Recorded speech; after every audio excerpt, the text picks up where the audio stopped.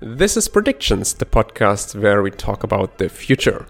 I'm your host, Konstantin, and I'm here with Ingmar. Hi, that's me. Today we want to talk about artificial meat and artificial milk and milk products. And we will talk a little bit about the different companies and approaches, and then dive deeper into what we think is overhyped and what we think is real.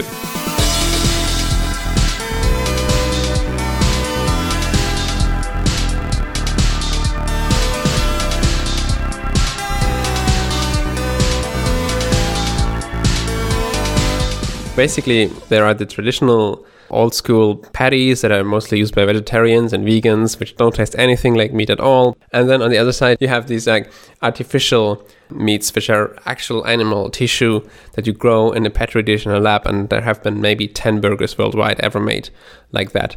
But in the middle of that, there are now quite a few new startups. And one of those is Beyond Meat. And another one is Impossible Foods. And they are making burgers and they're making other meat imitates that are much closer to the real thing, but they're still 100% plant-based. And that's a really interesting space because these people are not just going after vegetarians, but they're very explicitly going also after traditional meat eaters who say they want to eat more healthily, or they want to do a better thing for the environment, or they want to stop killing animals. And so one of these companies is Impossible Foods and the other one is Beyond Meat. And they're, on the first glance, they're quite similar, but actually when you look a bit deeper, they're very different. First of all, Beyond Meat is already public, they're also profitable, and they really just use plant-based ingredients. They use protein from peas and other ingredients and vitamins, and then they put it all together, get a nice texture, coconut oil and whatever, and you have a burger. And Impossible Foods does a similar thing, but Impossible Foods also claims that they have kind of like a magic ingredient, some ingredient that really makes the meat taste like meat, and that is called heme. And they say that they put heme into their burgers because heme is the thing that makes meat taste like meat, that makes meat like desirable and makes us crave meat. And it's the one thing that we always miss when you have like a meat imitation. It's like close but not quite there, and they say that this little thing that's not quite there, that's the heme. So they say that, right? I haven't ever been able to verify that because in Germany you're not able to get actually an Impossible Meat burger because they haven't been able to get approval into sell in Germany. So the thing why they haven't been able to get approval yet in Germany and in Europe is because they actually use gene-modified yeasts. So a little bit like fermentation process of beer. They use yeast to make this heme, and they then add this heme as an ingredient to the burgers.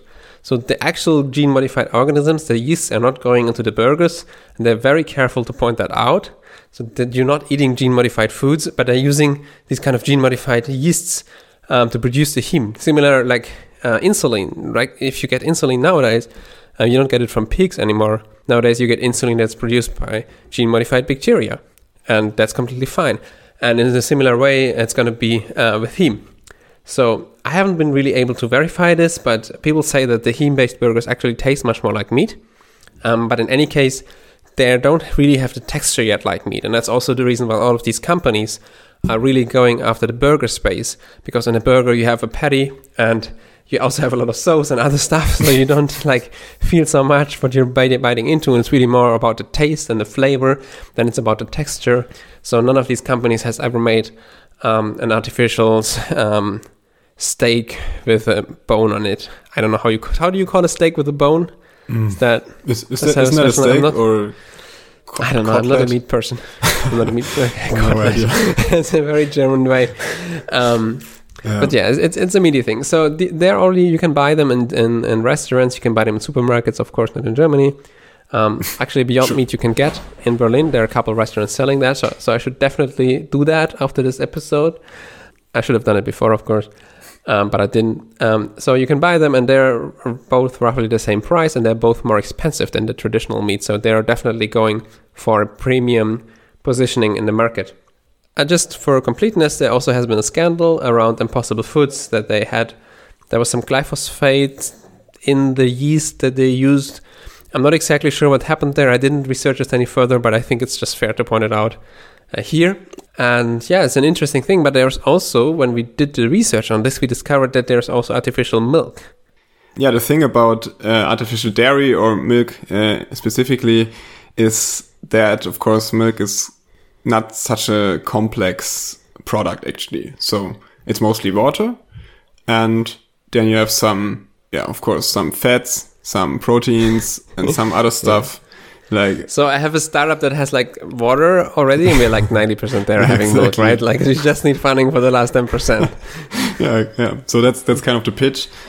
Yeah, you can basically just push a little bit of stuff together, and then you have your milk. But the really interesting thing about those new companies is that they are trying to artificially produce some of the proteins, again, using genetically modified yeast. And their claim, or kind of the unique selling point, is that those proteins are really responsible for the nice taste of the milk. So when you take everything from plants, except for those couple of proteins, you get nice tasting milk without using any animal. And yeah, actually, one of the big players in the market is Perfect Day. They were formerly called Moo Free, I think. So maybe some, like, I think cow free, moo free. It's pretty clever. So what they are saying is they are actually using the same DNA information that is in the cow's DNA and take it and inject it into the yeast, and then somehow the yeast starts producing similar proteins. So yeah, basically magic, right? Yeah. I mean, I have no idea how Gene that technology. works. Who knows how this works? I don't know. But yeah, so that's how they do it apparently. But wait, so the proteins are the same. The proteins that they add to the milk are exactly the same proteins that you have in the cow milk. So they're really 100% simulated. I think so. Yeah, I think so. Okay. Yes. Yeah. I mean, of course, they're not imitating the entire formula, but the claim is somehow that most of the milk you can actually replace by plant-based products, and then you have a little bit left over, similar to the heme in the burger meat that you really need, so it actually tastes like proper milk. And this is what they produce using using yeast. So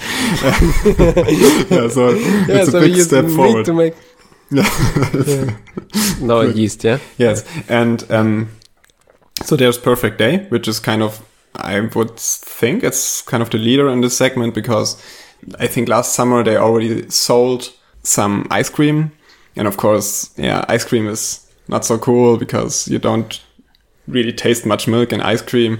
And also it was just small batches and it was really expensive and just for fans. But yeah, what I've been hearing, it tastes really good and it tastes creamy. Yeah. So yeah, Perfect Day actually is not trying to sell their product directly to customers in the form of ice cream, like in this initial rollout, but they're actually trying to produce artificial dairy and then sell it to food suppliers so they can make their products with that. So they don't want anything to do with the customer side. They just want to supply the basic product.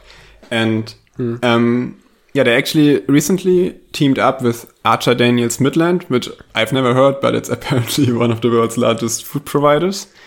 So they are really getting large right now. And it's quite interesting. There are also some others, which are a little bit smaller, like New Culture, which is concentrating on cheese mainly. But yeah, I think they're still more in the proof of concept phase. And I also heard of Motive, who are trying to both produce artificial meat and dairy. So they're really deep into this. But are also still, I think, still in an early stage. So it's more like a proof of concept phase again there. Yeah, but I think it's really interesting that it's not that far developed like the artificial meat space, but at least Perfect Day is really seemingly starting to grow. So, yeah. And I think what's really interesting is that in this artificial milk, it's really like milk. That's how I understood it. So there isn't really anything that on a molecular level really distinguishes it from actual milk, maybe with the fact that, aside from the fact that it doesn't contain antibiotics or something like that. and other than soy milk or something, which is basically water with soybeans, this artificial milk contains the real milk proteins, and you can make cheese from it, and you can make yogurt from it. And this is not something you could do with soy milk because it's not really milk. Mm-hmm. So that's actually, I think it's very interesting. And so for my feeling is that if I had to judge the long-term perspectives of the artificial milk and the artificial meat, I feel like the meat is more likely to remain a niche product because it's never quite there. There's always this uncanny valley. And with the milk, I feel like it can be the real thing. It can be the same basically, and people won't see the difference. And I think then it's more of a cultural question of people, if people will adopt it. But you're kind of across this uncanny valley, where people feel like, oh, it's kind of like it, but not quite. Yeah, the artificial milk is almost like it. Yeah, I mean, it's just a simpler product, right? You don't have to imitate the texture for once. It's just liquid, and yeah, I think milk is not that complicated. I think, however, that it's not molecular on a molecular level. Oh, I think, however, that it's not on a molecular level completely equivalent to actual milk. It's just that the stuff that it's different is not so important for the taste in the end. And also it has some properties of milk, which means that you can actually use it to produce cheese and so on. Which, yeah, you're right, it's not possible with soy milk. And I'm not sure how it would taste, actually. Probably get soybeans. And it's interesting. It's interesting that this Perfect Day company, that they went for ice cream instead of just presenting their milk. Maybe it's because they know that their clientele is more interested in ice cream, or maybe they wanted to demonstrate that you can do something with it. That's not just, you cannot make ice cream from soy milk, So if you're vegetarian, you maybe haven't had any milk ice cream for a long time, so you can't have it from soy milk. Yeah, but I think, to be honest, I'm not so sure. I mean, vegan. I mean, I think it's a little bit suspicious that they made ice cream, because I think they're actually today they're ice cream sorts that are vegan, which I find quite good. So I'm not so sure. I think it's easy to make an ice cream which just tastes that strong that you don't really taste anything else anymore. So yeah, I'm not sure, but. So you're saying I'm falling for the hype here. These are all very early stage startups. They can claim anything, and it's hard to verify, right? Yeah, sure. I mean, but we just, I don't know. I have a good feeling with that because, I don't know, for some reason they're really scaling up now. So somebody has to believe in it. Yeah. And what do you think? What has a bigger long-term prospects, the artificial meat or the artificial dairy, or both or none of them? Just like roughly, Well, I think I think both will grow, hopefully. Yeah. And then, as you already touched on, it will really depend on how it is culturally, right? Do those products kind of stay in their pretty expensive, vegan, hipster, also technology-friendly niche? Or do they come out of it and just become a very widespread replacement that everybody kind of accepts? And yeah, I don't know. I think that this is really hard to say. Yeah, I think it's interesting how they go in terms of branding and pricing, because right now the meat and also the milk are priced higher than the real thing, because they're establishing themselves as like a premium product for for vegans and vegetarians, and maybe as a healthier alternative, which I'm sure you can argue.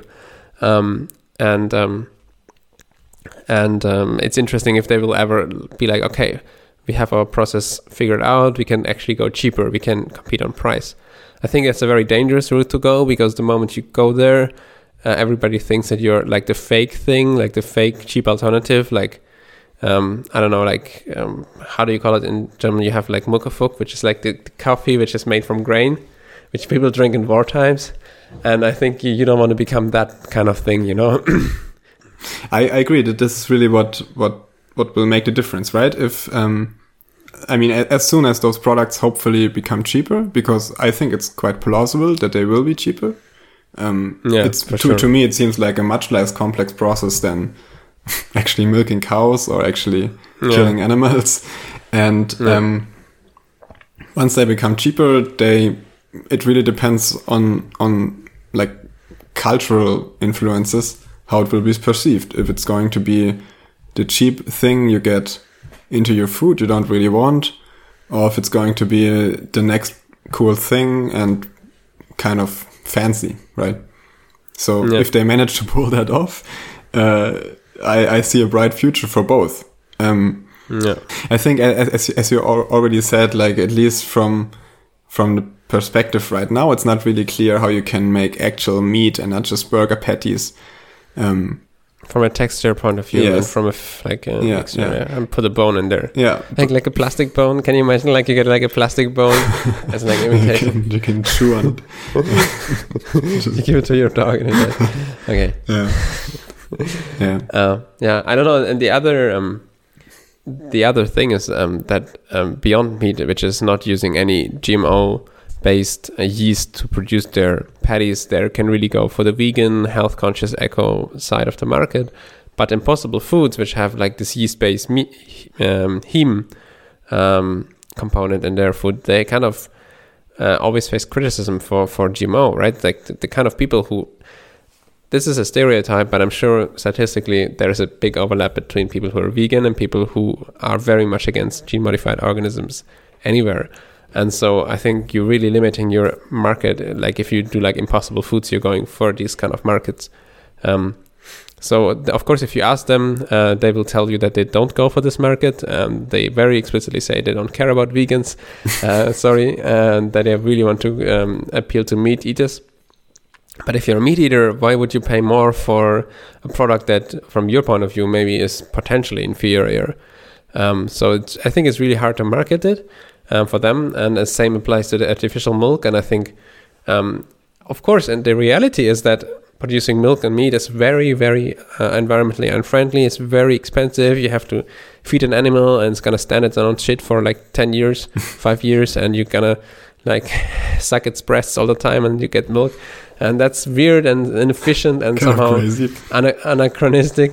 And then on the other side, you have some nice gene-modified yeast that ferments proteins that you can then mix with water and you have the same product.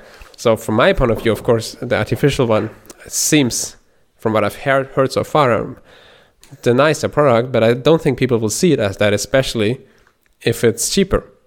Yeah, they will see it as like a cheap alternative. So I think it's a big risk in terms of branding. And if I was running these companies, I wouldn't be sure how to place them in the market. Yeah, I think I would try to take it slow. You know, I think that if you give it 10 years of time or so, and over 10 years of time it remains this very fancy, expensive product, then maybe people start to grow to it, right? And people start to think of it as this new thing that is just better in every way because it doesn't have antibiotics in it and it's much more ecological. And maybe, so maybe then you can introduce it to a broader market. But I would agree, like it wouldn't really help the whole thing if it would be cheap right now. I don't think so. Yeah, but then also there's a risk that you're the one who's like paving the way in terms of branding like this artificial milk or something nice. And then Costco comes in with its in-store brand, makes a cheaper version of what you're doing. And then basically they're starting to go for the cheaper segment and they're going for the mass market and you're losing that. So I think the companies are actually aware of that risk. And that's why a lot of them don't even try to brand themselves, but they see themselves as a supplier for producers with a bigger market power, because they know they can maybe carve out the luxury segment, but the moment it's time to go into the big market, they will be raced by some other cheaper competitor. So I think they try to be like the R&D thing that produces the research, produces the technology, and then partner with the big brands in terms of branding and distribution. And I think that's a smart strategy. Mm-hmm. Yeah. Okay, in terms of predictions, let's say in 2030, in 10 years, roughly, 9 years and 10 months, what do you think will be the market share of this kind of Beyond Meat, Impossible Meat, artificial meat kind of thing, and like not market share in terms of cost, but let's say in terms of kilograms of meat eaten? Well, I think that I don't think that in 10 years this will become popular beyond the kind of vegan, technology-friendly scene. So this is the model I apply.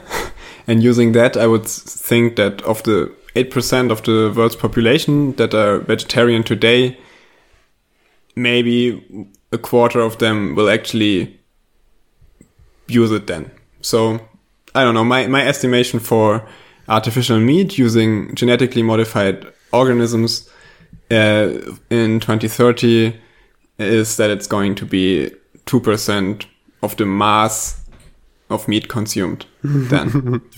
Okay. Volume or mass? Mass. Yeah, I agree. I mean, I think I have a bit of a higher number, but I think we were talking about the 10-year time frame, the 30-year time frame before recording this. And I think in 30 years, there's a much bigger chance that people will accept this artificial meat and this artificial milk in particular as like a equal replacement. Not a lower quality replacement or a higher quality, but like equal. And then it will be a matter of pricing. But I think in 10 years, that's too early. The only way to survive the next 10 years for these kind of brands is to be like a luxury product, like brand themselves as something special. So they shouldn't even try to appeal to the masses yet, but rather to like the more eco-conscious people. I think though this is a bigger market than maybe you think, and I think especially if they're very tasty, I know that I can see myself going for those rather than going for the standard meat. And I'm not usually a customer nowadays of burger patties that are made from soybeans, and I'm also not vegetarian or vegan.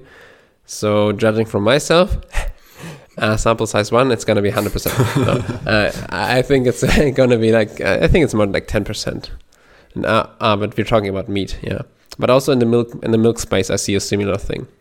10%. Mm-hmm. I think there's a bigger chance for milk to become really, really, really big, like artificial milk to become really, really, really big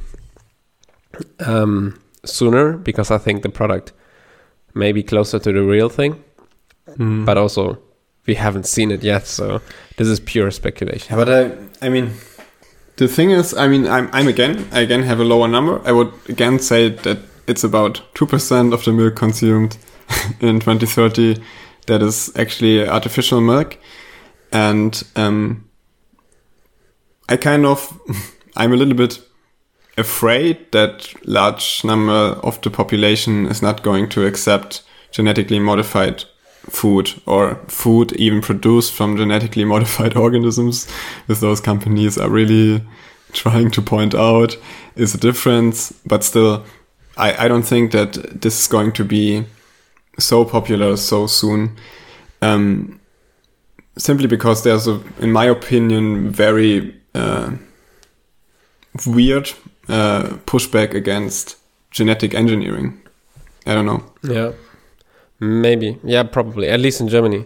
Yeah. But I think people will not differentiate. But I think you should differentiate between using a gene-modified organism in a controlled environment, like a lab or in a factory, like using gene-modified bacteria to grow insulin, using gene-modified yeast to grow heme protein or not say protein, like heme molecules or milk proteins on the one side, and on the other side putting a gene-modified soybean plant in the field where then it can recombine with other soybeans and maybe change their gene structure. I think one thing in a factory, the risks are much more manageable in terms of, okay, we just make sure not so much escapes and so on. On the field, I think just the chain of arguments that you need to make to prove that it's secure, it's more complex. And personally, I'm not convinced one way or another, simply because I haven't researched it yet. But I think in the factory thing, it's a very much a slam dunk. Like it's not the risk. The yeast is not going to get out and flow into the street and then recombine with the yeast there and then start a next Skynet or something. Like it's just it's a controlled environment, and it could happen. It's a 10% chance. It could happen. Yeah, But that's another episode of predictions. Exactly. No, but I mean, people really hate gene technology. And it's actually pretty funny when you go to the websites and FAQs of those companies. They're really trying so hard to avoid saying gene-modified organisms. Oh yeah, so many ways to talk around it. It's really 1,000 ways to not say the word, but say the word. And for example, I think Perfect Day is calling their yeast some type of flora. I don't remember the term, but it's really microflora or microculture or something like that. So they don't call it yeast, right? Because somehow that freaks people out as well. So they don't call it. Yeah, I'm not so sure. So I mean, somewhere in the text you can find everything, but they're really trying hard to hide it, and I think they have a reason to, because frankly, many people don't judge very rationally on this, and I think this is our fundamental disagreement. I'm a little bit more pessimistic on the cultural shift you're kind of assuming, and the ability of those brands to market their product maybe in spite of still remaining widespread fear of genetic engineering. And you're more optimistic, so right. Yeah, as always. Yeah, exactly. Right. Yeah. No, I think it's not just GMO. I think people are very peculiar about their food. I mean, there are people who. Okay, I'm gonna piss off a bunch of people, but I don't really think there's so much difference between a $50 wine and a $1,000 wine, but people talk about it, and there are people who claim that sparkling wine is only the real thing and only nice if it's really from the region of Champagne in France, because only then you can call it Champagne, right? Because also it's a protected thing. So that will be another thing, by the way, for these companies. Like, you're not allowed to call it meat. You're not allowed to call it milk. Yeah. If it doesn't come from a cow. So you call it something like milk or like milk replacement. And then this is already yet another hatchet closing, closing the door on ever marketing this product as better, like equal quality to milk.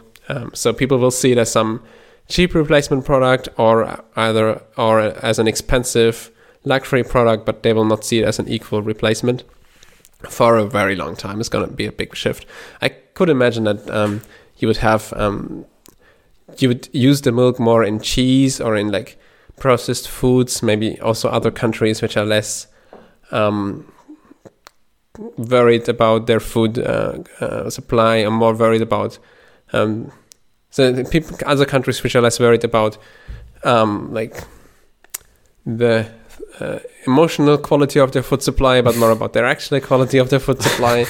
And I could imagine that you would have it like in like a frozen pizza or like the cheese on a burger that you get on the street may have artificial milk in it. And if it becomes like, if they start competing on price, that might maybe a way also how it gains market share, just sneaking into things. And that may be a way to gain some market share, but if you do that too early, there's going to be a huge pushback against that. Exactly. And people be like, sneaking no, into but things. I only drink real milk, and is there real milk in this? And then every shop will have like real milk written under its windows. And so I don't think in the next 10 years it would be a smart brand move to go for that. But I mean, it has to happen, right? It's really crazily inefficient how we produce our food nowadays. Like most of the landscape in developed countries is actually used by agriculture. And I don't know if we can find a way to make this obsolete, we should follow it, right? And I don't know, I mean, it's still in an early stage, but to me it seems a little bit like a promising avenue. And I don't know, it's just such a huge impact topic. I think it has to happen. I agree on meat and milk. I do not agree on grain or other like corn and so on, because I think putting corn in the fields is already quite efficient, because you don't need to like catch the light in terms of photovoltaic cells, put it through an electricity grid, put it out again through a lamp. but you already use it directly. So I think at the end of the day, I don't know how much potential there is in optimizing the growth of corn or grain or rice or soybeans or other vegetables. I think there is some potential for like big leaf vegetables like salad, because they use a lot of water and they don't need so much light compared to other fruits. But I think it's something like corn. I think we'll be growing that out on the field somewhere around the North Pole and the South Pole still in 100 years. I mean, but I think on meat and dairy, I agree, and I think it's you can feed 10 people when you start feeding them grain instead of putting it into a cow and then killing the cow and feeding one person with that. And I think also in terms of water usage, in terms of methane output, which has an impact on climate change, it's pretty insane what we're doing for meat and what we're doing for dairy. And then also we're killing a bunch of animals, which somehow I try not to think about so much when I eat meat. But if you think about it more, it's also kind of strange. Mm-hmm. Yeah. And I mean, it's really crazy how, I mean, growing crops is already quite inefficient in terms of using the energy per area, impacting the earth. And then... Yeah, but of course, as you said, it's not so clear to me that you can actually improve this using, I don't know, solar cells and vertical farming. But then you have the second step of already inefficiently obtained energy, and you put it back into an animal, and the animal does a lot of things, but only grows with a little bit of this energy, and then you kill the animal, and it's just like inefficiently twice. And you put so much antibiotics into the system, and you create antibiotics resistance. Yeah, and it's. I mean, if you think about it, it sounds kind of complicated at first. How those companies are trying to produce milk, but then I mean, in some ways, the process is much less complex than actually milking a cow. I mean, it's just what has been done traditionally, but once we are at a point as humanity where we can decide what we do, artificial milk suddenly becomes a much less complex thing and actually natural to do, right? Yeah. I mean, we already established that we don't really know how close the milk is to the real thing. For the meat, we know it's like close, but not quite there. Especially for Beyond Meat, for Impossible Meat, it may be almost quite there. But I think, where was I going with that? I think there's also something that we may be forgetting, is that the difficulty of producing the ingredients that go into this milk, there's a long supply chain there. And I was actually reading about this today when researching again, about what vegans need in terms of nutritional supplements, right? So what are the kind of nutrients that you usually don't get if you're a vegan? And one of those is vitamin D. And there are different vitamins. There is vitamin D3, vitamin D2.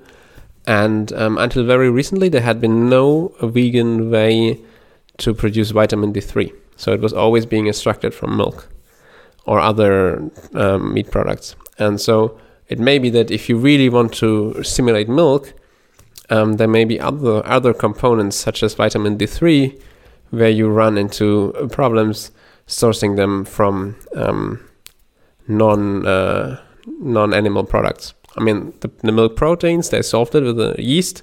With vitamin D, they figured it also out how to make vitamin D3 in a vegan way. But I think where I'm going is that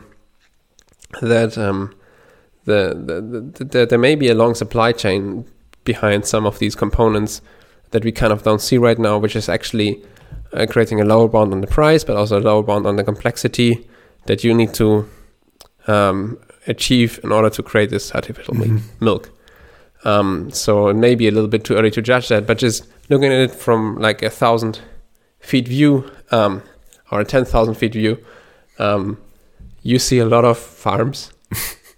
And it would be nice thinking about, or it's nice thinking about what you could do with all the surface if you didn't have cows running there and sheep and pigs, and what you could do with all the surface where you would have to grow less grain, you would have to grow less corn because you would have to not feed these animals. And I think the planet could use a bit more forests nowadays and a bit more open spaces. And I think if the price for that is that we have to use artificial milk instead of real milk, personally, I would be very happy to pay that. Mm-hmm. Yeah. And I think what's really crazy about this is that, I mean, of course, because it has been traditionally done, we became so used to agriculturally used landscapes that we actually mistake them as nature, right?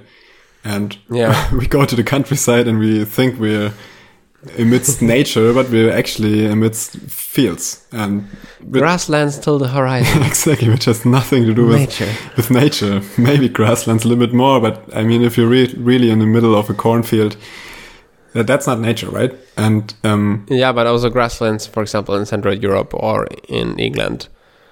This is not what this would naturally look like. Not there, yeah. No. And so we have become so accustomed to change our environment, which of course was necessary. But I think if we can be at a point where we don't need it, that would be great, right? Yeah. I think it's one of those things where you kind of are blind to the potential for disruption. And I think it's a very interesting space because I don't think we are quite there yet, but once we are there, the disruption is going to be huge. Just think about the number of people, even in developed industrial countries, that live off dairy farming, that live off dairy farming, that live off meat production. Yeah, not diaries. Diarrhea farming. And I think it's I don't know when it's going to happen. Maybe 10 years, maybe 20 years, maybe 30 years. But I can very well imagine a future in the 50 or 100 years where we are all vegan. Mm-hmm. And it's hard to say when it will happen, but I think also these kind of artificial milk setups, they have been a little bit under the radar. These meat startups are very much in the focus, and milk you kind of keep forgetting because also, of course, vegans are a much bigger demographic than other way around. No, sorry, vegans are a smaller demographic than vegetarians, but I think there is a lot of potential there, especially if they figure out the cost savings. So it's going to be an interesting next 20, 30 years to watch these companies. Yeah. It's a 100,000-year-old industry to disrupt. So, I mean, like we're kind of a little bit optimistic about this, but if you just think about it, if that's going to succeed, that's the oldest industry. That's actually the second oldest industry, right? Yeah, of course, yeah. But it's the second oldest industry, and it's actually the only one that has existed for the first, 100 or 98,000 years. So, kind of interesting. Yeah. I mean, it has to happen in order to save us, because I think it's going to be a big factor in terms of helping with climate change. So 13% of climate change is also caused by meat and dairy production and other food production. That's a number I read today, but now that I think about it, that seems kind of wrong, because if we didn't do any food production, we'd just grow forests in these places, we would probably have a bunch more trees. And I don't know if that would maybe even help with all of climate change. So, it has to happen, because I think it will be a big factor in helping with fixing climate change. But I also think it has to happen because it just seems so insane what we are doing nowadays. Not just on the moral point of view, that's not the one thing I want to focus on, but just in terms of complexity, how we are producing meat, how we are producing dairy. Yeah. That seems pretty archaic. All right. Anything to add from your side? I don't think so. It has to happen, that's all.